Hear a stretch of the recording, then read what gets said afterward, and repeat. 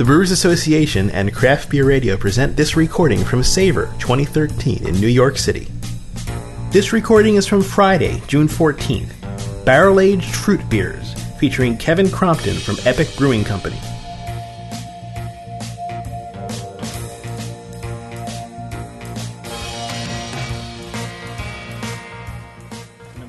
I have a company called Civilization of Beer, and we're a beer education consulting company where we work with distributors, wholesalers, and retailers about how to serve and sell beer properly. But it's an honor to be here with all these brewers tonight. And although the brewmaster is not here tonight because he missed his flight, his boss is here, which really, if you want to get down to the business of you know why everything exists, and you know if you can sell all your beer and not just brew it and drink all you can and sell the rest, then we're in for a treat. So welcome, Dave, and thank you guys for coming. Just a quick cheers and welcome.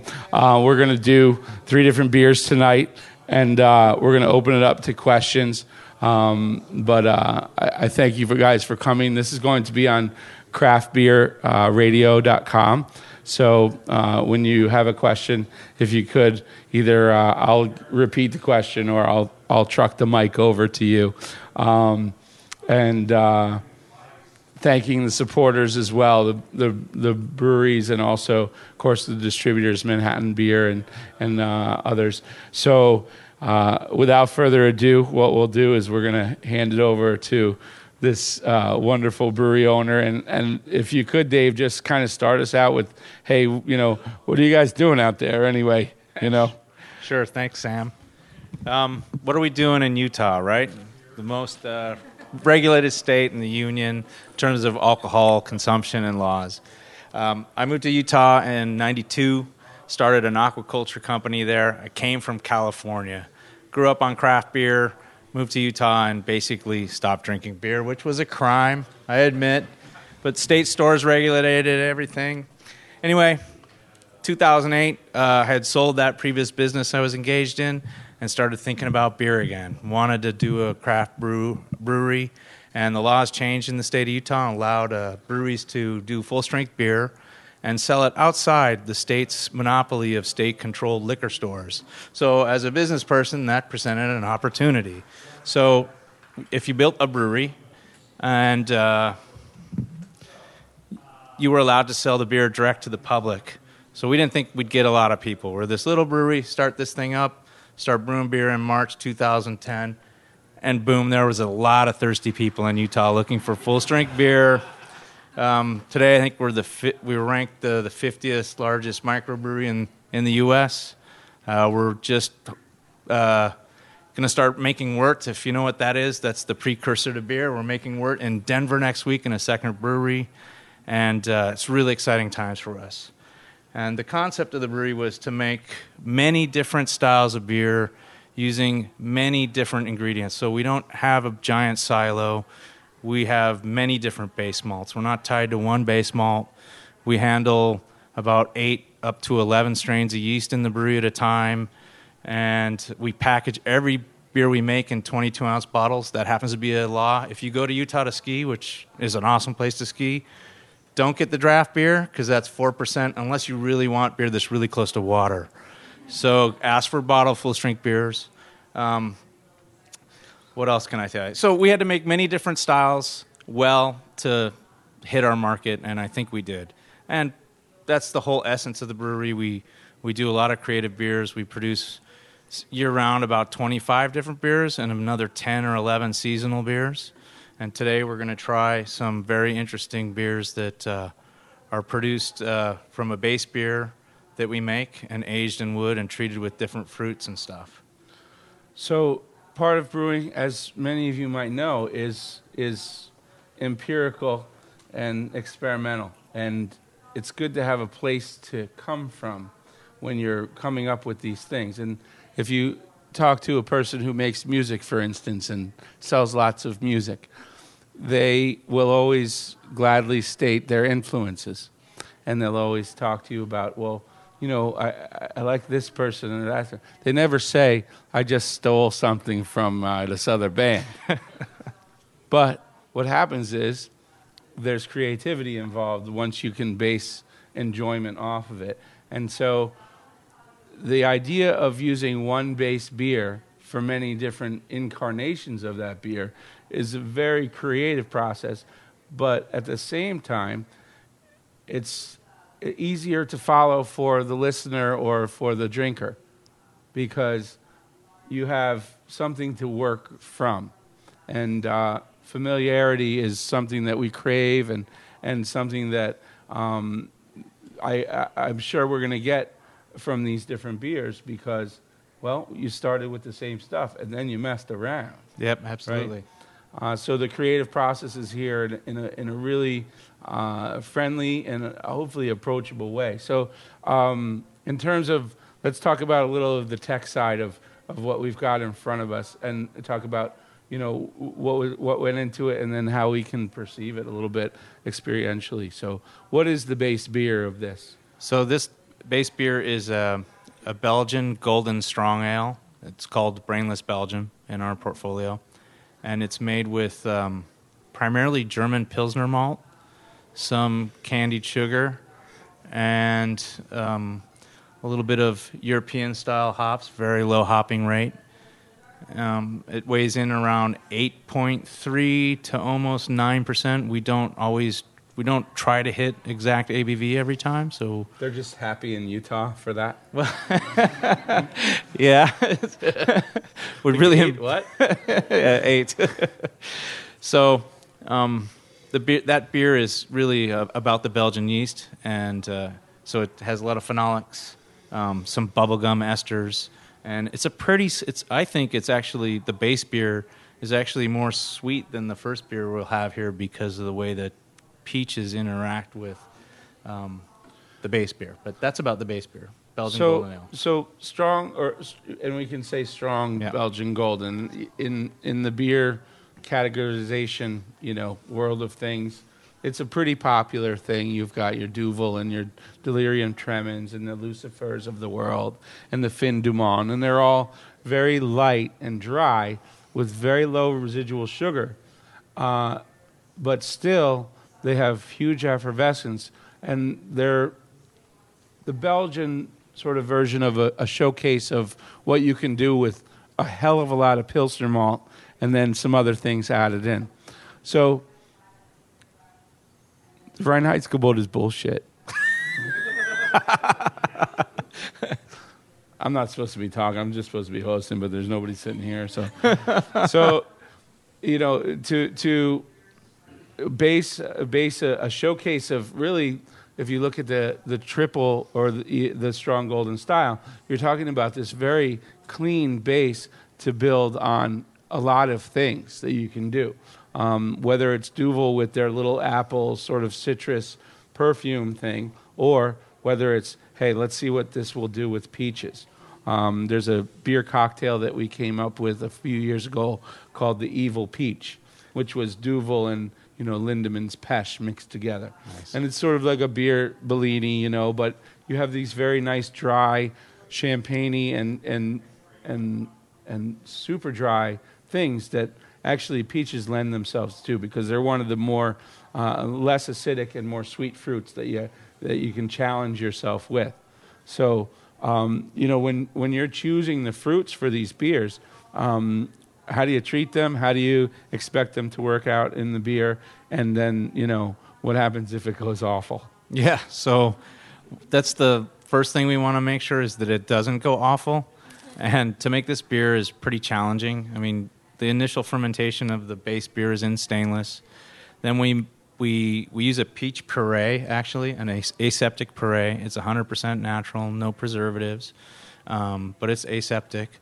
And the puree, alleviates the risk of using whole fruit and maybe having wild yeast strains. So we actually fill wood Chardonnay, previously used Chardonnay barrels, with the base beer and this peach puree. And we use a special sanitary pump to pump that puree. It's really thick. Pump it into each barrel by hand and pitch a little bit of champagne yeast in there to finish off the fermentation in the barrel. So it's re-fermented on the fruit and it's in the barrel for 3 to 4 months, I would say, and each barrel is then tasted and then blended. But the fruit selection is pretty simple. We found a good supplier. They have this puree available to us. Blending different beers. We were just with David from Firestone Walker. Right. And the thing is, a lot of people, I think their impression of brewing is make the same thing every time, exactly the same.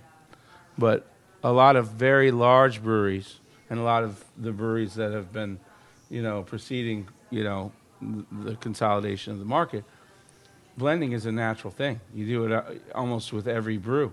There's almost no thing that hasn't been blended at some point. And so what you guys are doing, I feel, is like taking, these things that you've given up control on and then saying, hey, this is what I think will sell, right? And that's something that's been going on empirically in the industry for a long time. And do you think that the U.S. beer market is ready to say, hey, these guys are homogenizing? I think we do very little blending. We release number every beer we make. And so we're blending barrels together. Well, it's 2 or 3 barrels. These are really small. So right. Yeah. Yeah. But does the idea of homogenization come into play? For us, or? Well, for anyone that blends anything. I think you can blend for a couple of reasons. If you have 2 very different things and you put them together, right, you're making them. You're creating this special place that only you could have done, and that's an interesting part of working with these barrels, because you get what you get when you get a barrel. Absolutely. Right? And so blending becomes this necessity. Right, a necessity, and the tasting is also looking for Brett or wild strains and alleviating that from the mix. If there's not someone there doing it that really knows what they're dealing with, you're headed for disaster. Absolutely. Right? And so it's a wonderfully dangerous place to be. Yep. As a brewery, and it's so refreshing. Hops. Yeah. Well, let me tell you a little more about the process. Yes, so please. It's aged, it's tasted by a panel of people. So a bunch of guys sit around and they taste 10, 11% beer, 50 individual wine barrels, and they're pretty lit by the end of the day. And then they have to move those barrels with pressure. We use CO2, so we actually pressurize the wood cask and move it back into a fermenter. That's where we do the blend. But because it's a puree of the peach, the skin is there, and you get that tartness of the skin in this beer, I think, if you think about it, because that sits on that skin for 3-4 months, 3, 4, 5 months. And then they move it in the fermenter, and then what we do there is we full chill that fermenter for about a week. And all those fruit solids naturally drop into the bottom of the cone, and it's cellared off. So clarify the beer with cold, and kind of leave the best parts of the peach and take away the not so good. Yeah, it's beautiful. So it's a really fun and interesting process. About food with this beer, especially this one in particular, where would you go? I mean, would you go towards the beginning of a meal, or is it just like, we have to do dessert with this?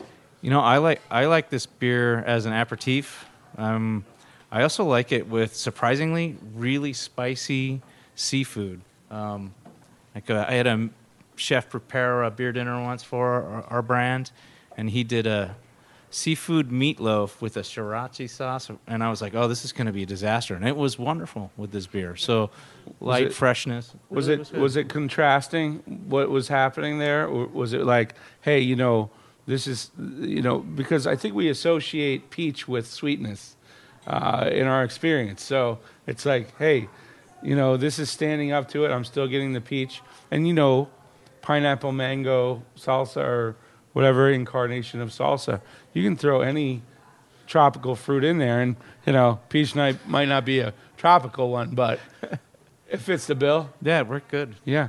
It's gorgeous beer.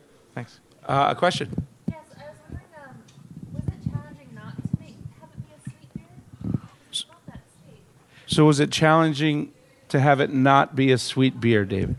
I don't think so, because that was exactly we wanted a fruit beer that wasn't sweet. We wanted a dry, almost Venus wine-like beer. So the way we got around that is we said we'll pitch some champagne yeast on this after the Belgian strain, because the base beer is pretty sweet, like I said, from the phenolics.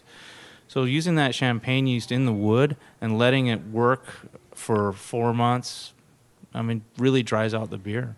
So it was by design. Champagne is dry.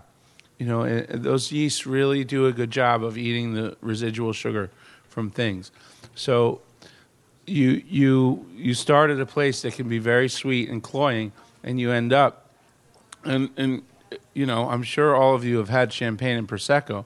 There's a big note of that in this beer. It comes off as a very dry, a little bit musty, a little bit maybe chalky, but it's a champagne-like situation that you've got. So, you know, it's wonderful that brewers are able to say, you know what, you wine guys, you know, we'll use your yeast for some things, but you can do what else you want. You know, we know about these things, and we'll use them when we want to, and that's a beautiful thing. And like, you know, there should be, and there probably will be, very less distance between wine and beer in the near future in terms of, you know, overlap of production processes and methodology, and you know, just the sparkling beverage that is champagne and that is beer is very recent technology, and people will tell you that when they first started making champagne, the idea was not to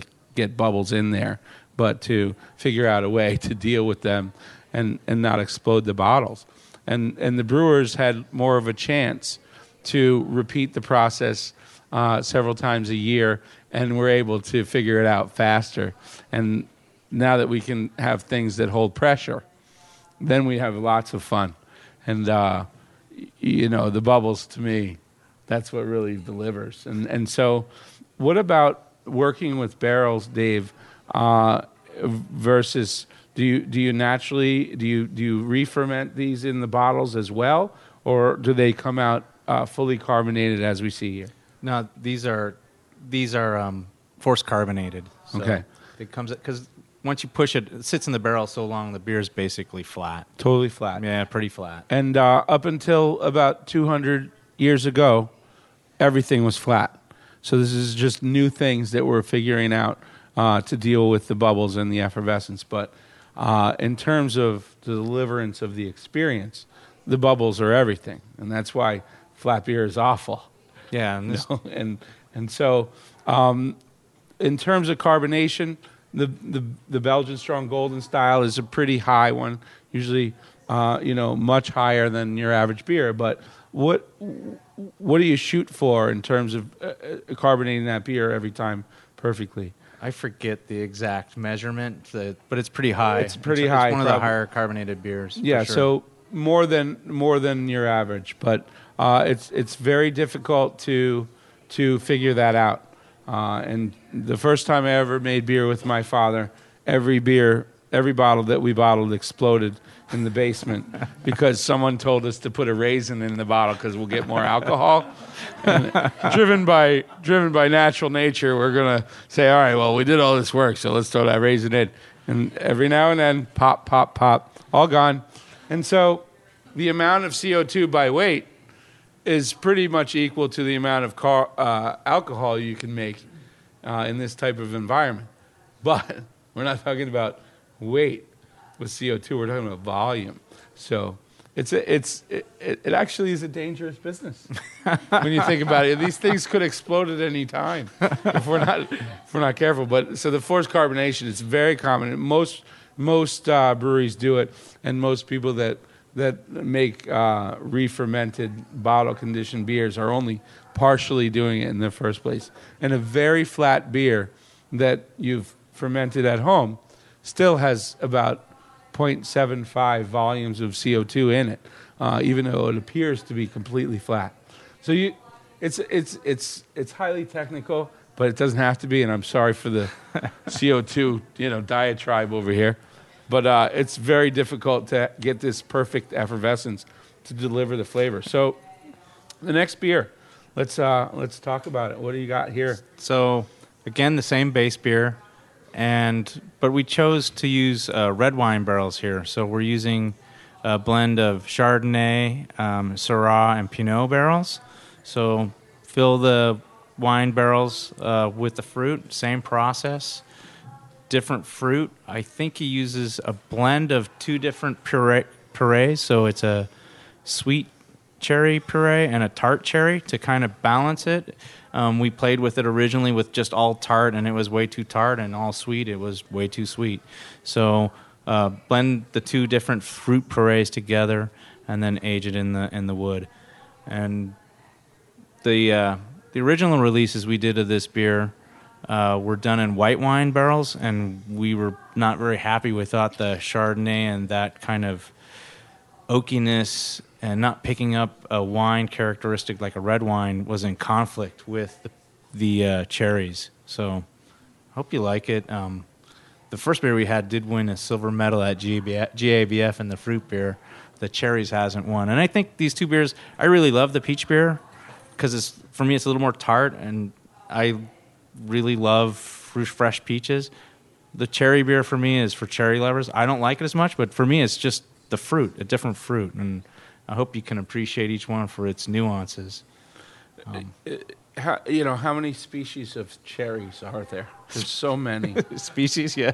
Is that a trick question? So, Dave, you've been talking about cherries for a little bit, and there's a lot of different kinds. But some of the more traditional, Belgian brewers, etc., will use, pitted cherries and actually put the beer on the pits as well.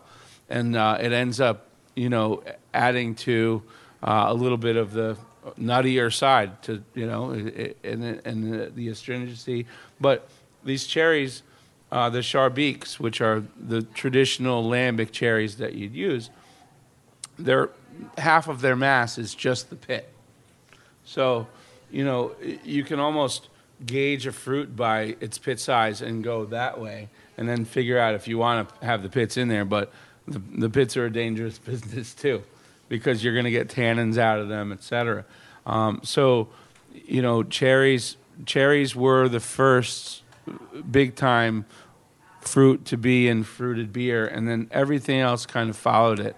And for all you old folks that are as old as me, if you remember a beer called Oregon Raspberry Wheat Ale in the early 90s in New York. It was made by Sam Adams, but a wheat beer base and raspberries, and it was too sweet, but I didn't know. And I drank it all summer until people started making fun of me for drinking fruit beer, at the summer stage in Central Park. But, so fruit beers have always been around, and fermentables have always been mixed. So it's not wine or whiskey or beer or mead or braggot. It's everything forever. And we're just getting back to saying, hey, there was this Reinheitsgebot stuff. Why do you have to have just those things? And that's a great part of what's happening in beer, because literally it's your oyster. There's so many different things. Just the production process of one of these beers is so different but so good, just like the guys from Firestone or anybody else. So this is a great time for this kind of stuff. And to be able to use a base beer of one thing and have people and guide people through, hey, we're on this boat. We just happen to be on the Peach Island today. Right. That's going to cue people in on, hey, what to look for, what to not look for. Do you enjoy this one or this one or this one? And it's being a guide.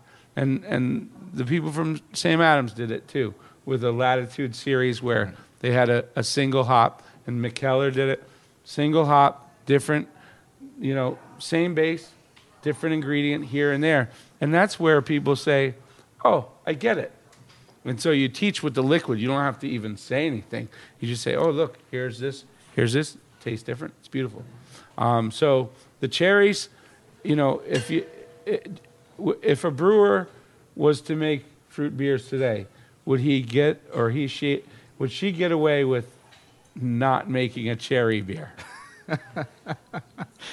Would you just have to add it to the lineup? Yeah, I think you have to. You have I to. think you have to make a cherry beer. Cherries were Eventually. the first. Yeah. But let's open it up to a couple of questions, Yeah, sure. Dave. So I'm gonna stand up, assess my BAC by doing that. And any questions right now? Go ahead. Comment first. I'd love to taste the tartar cherry. Oh, yeah? I'd love it a little bit more tart. Okay. But you're in Salt Lake City, and as somebody who's kind of tempted to try to open up a brewery as a retirement plan after I retire, I mean, how hard did you have to work to get people to open up their minds to? You're in Salt Lake City. How hard did you have to work to tune people to adventurous beer? I think we came with a good story and plan, and actually people thought it was too complicated. So many beer styles and stuff, but if the consumer's there, and they were thirsty, so it really wasn't hard because there was an unserved market. Let's say You didn't have to train them; they were there. oh, they wanted something like this, and I think that and we're really happy and pleased to give it to them. I mean, they were pissed when we ran out of beer the first week. So basically, retire right now. Yeah, that's the key. Go ahead. But at the same point, so how do you get bar owners to deal with not being able to have one menu that they print once a year, and that there's always a rotation of beers, that you have 25 odd beers through the year that you're brewing, and you're selling to the same people. That it's you can't just have like, oh, I have X beer from Epic, and that you always have a different beer from Epic every time you come in.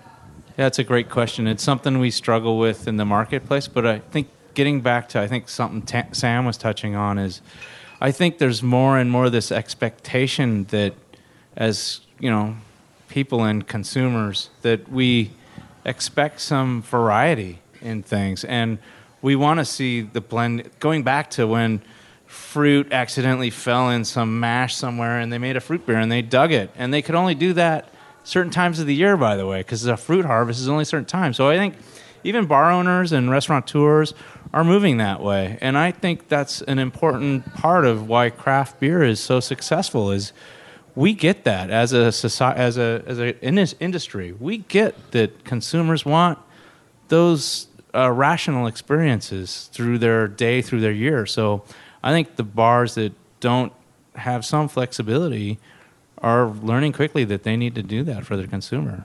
But it's also on the regulatory end. At least here in New York, every time you bring a new beer in, you have to get it approved, and that takes months and months to do that, and there's extra cost. And so, if you're Budweiser, you pay $500 for Budweiser a year, and you're done. But if you're someone else and you're doing 20 odd years, and So this little beer. I think what you're getting at is it costs money every time you put a different label of beer out, and you know how much it can be. And so this label here versus this label beer, they're the same base beer, and you use different fruit, but it still costs the same amount of money for not only the producer, right, to push it through. And absolutely, I'm sure that they've been doing this the whole time. As far as the retailer is concerned, whereby, these guys from Utah keep sending different things all the time, and it's like, oh, I got to change my menu again, and I got to reprint and all this, and I got to retrain my staff on a new one of these beers. It becomes labor intensive, and there's no way around that. There's no way around saying, hey, there's going to be interesting things. And it turns out, in order to bring those interesting things, you're going to need to know what these guys are putting out. And yes, so they have the series on the fruit, blah, blah, blah. Okay? But you don't need to have 150 draft lines in order to prove that there are wonderful beers, and you don't even need 8. 8 is a lot, because here's the thing: when you go to a bar, how many different beers do you need to try in one night? 8, 9, 20, whatever it is. It's less than the number of 140, right? So 5 is good. 5 is nice. So if someone has 20 draft lines and they change every day or every other day, then you are taking a huge bite out of wonderful things. And prostitution is the first profession. Motherhood is the second. And we're talking about promiscuity here.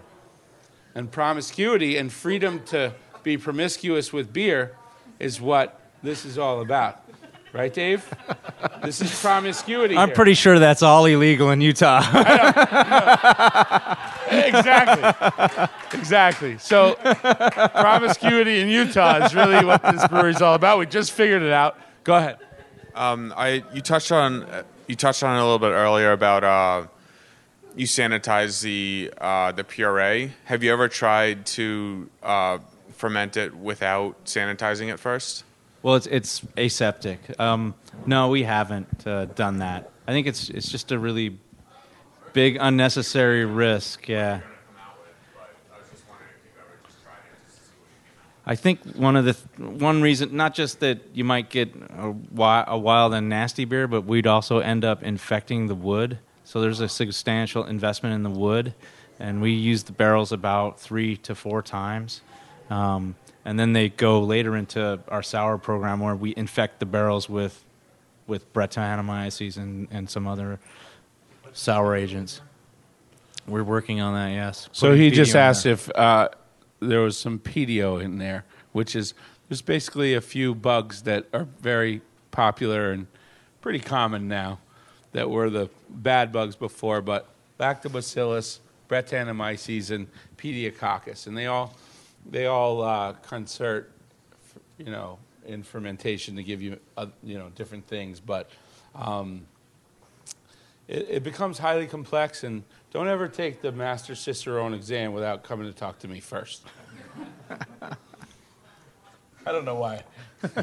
Ray Daniels, if you're listening, I'm going to let the air out of your tires tonight.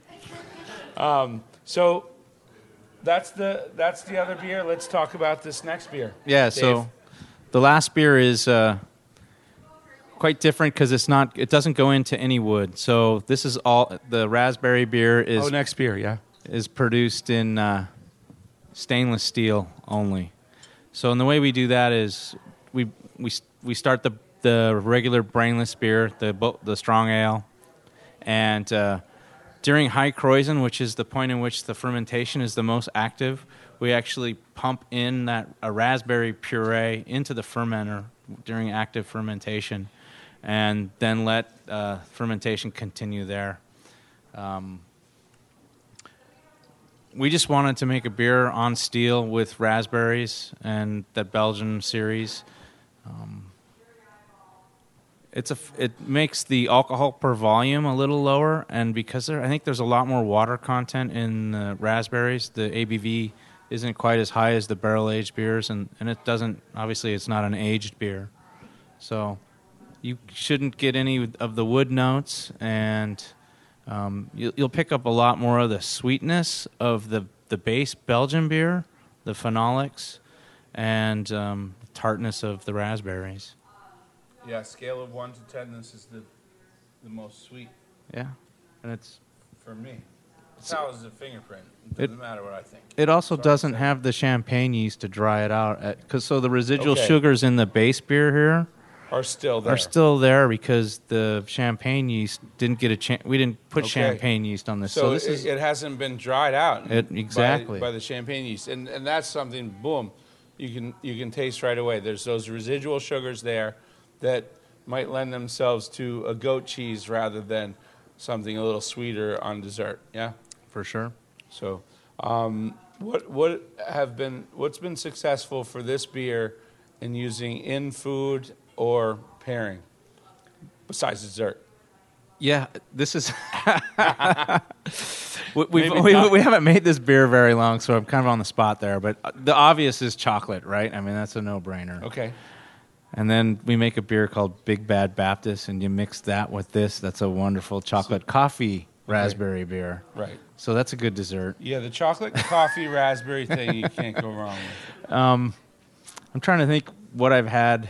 I think it'd go okay with maybe some pork with like currants or something, or I some. immediately think of what you can, when you make a strictly arugula salad and it's so bitter, and then you put some strawberries in it or raspberries, and then feta, how the sweetness brings everything else out.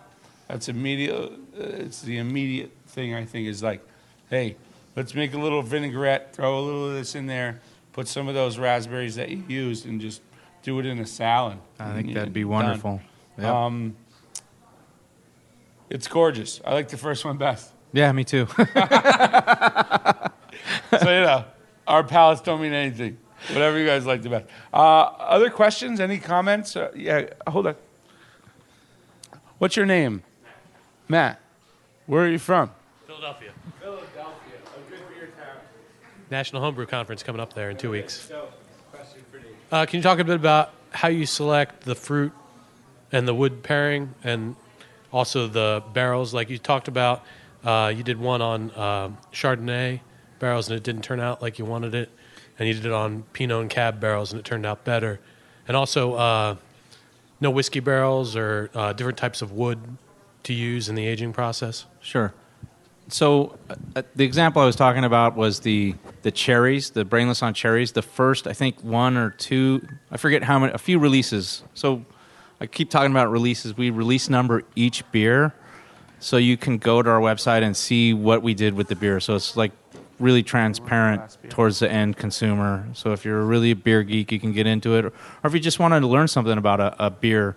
So those first few releases were made with the cherries in the Chardonnay, and we didn't really like it very much. We thought that Chardonnay was in conflict with that fruit. So that's just was our opinion, and we stopped making that beer.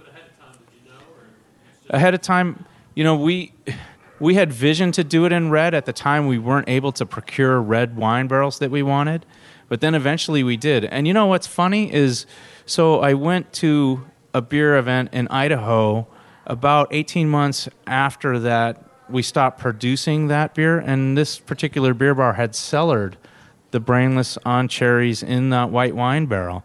And I tasted it there side by side with a current release in the red. And I actually liked the 1.5-year-old white wine better than They're the heathens over there, right? They're heathens. They're doing.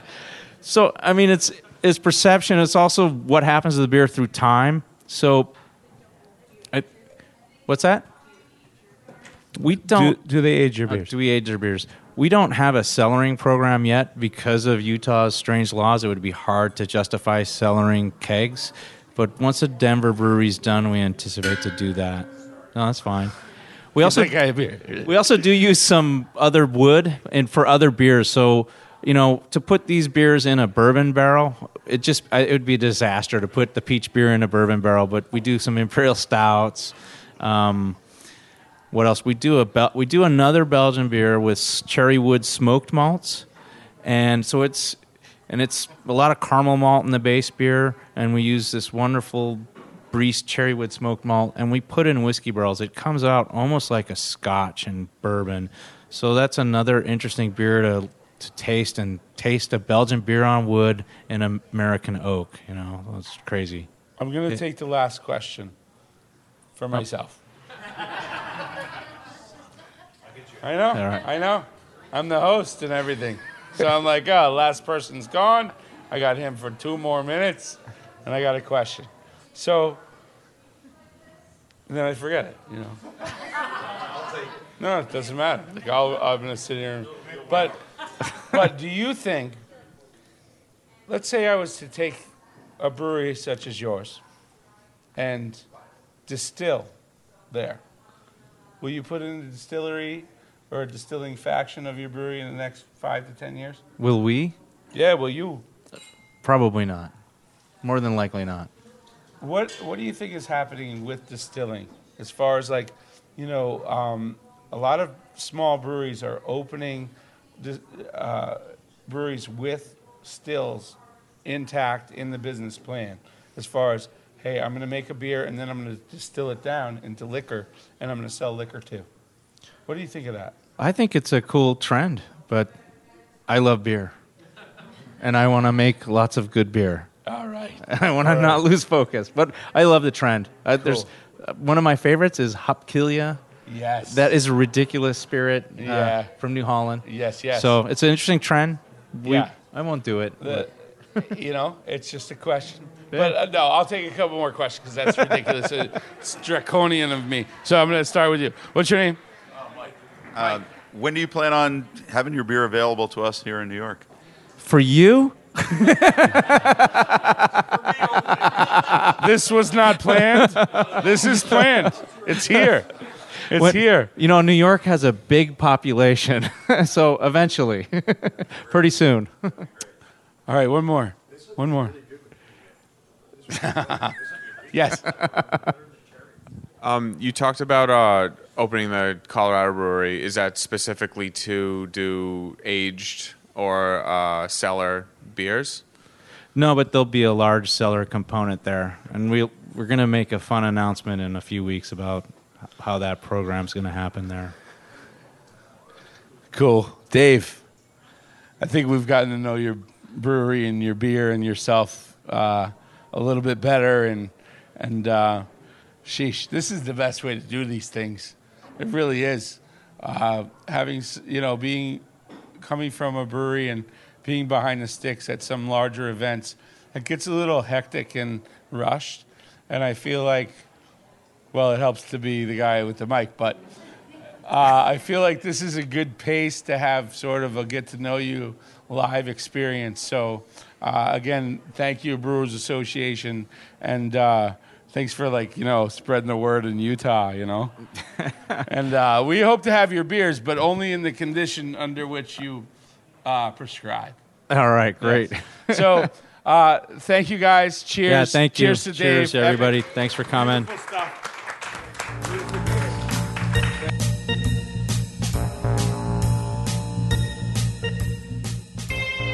Thank you for listening to this recording from Savor 2013, brought to you by the Brewers Association and Craft Beer Radio.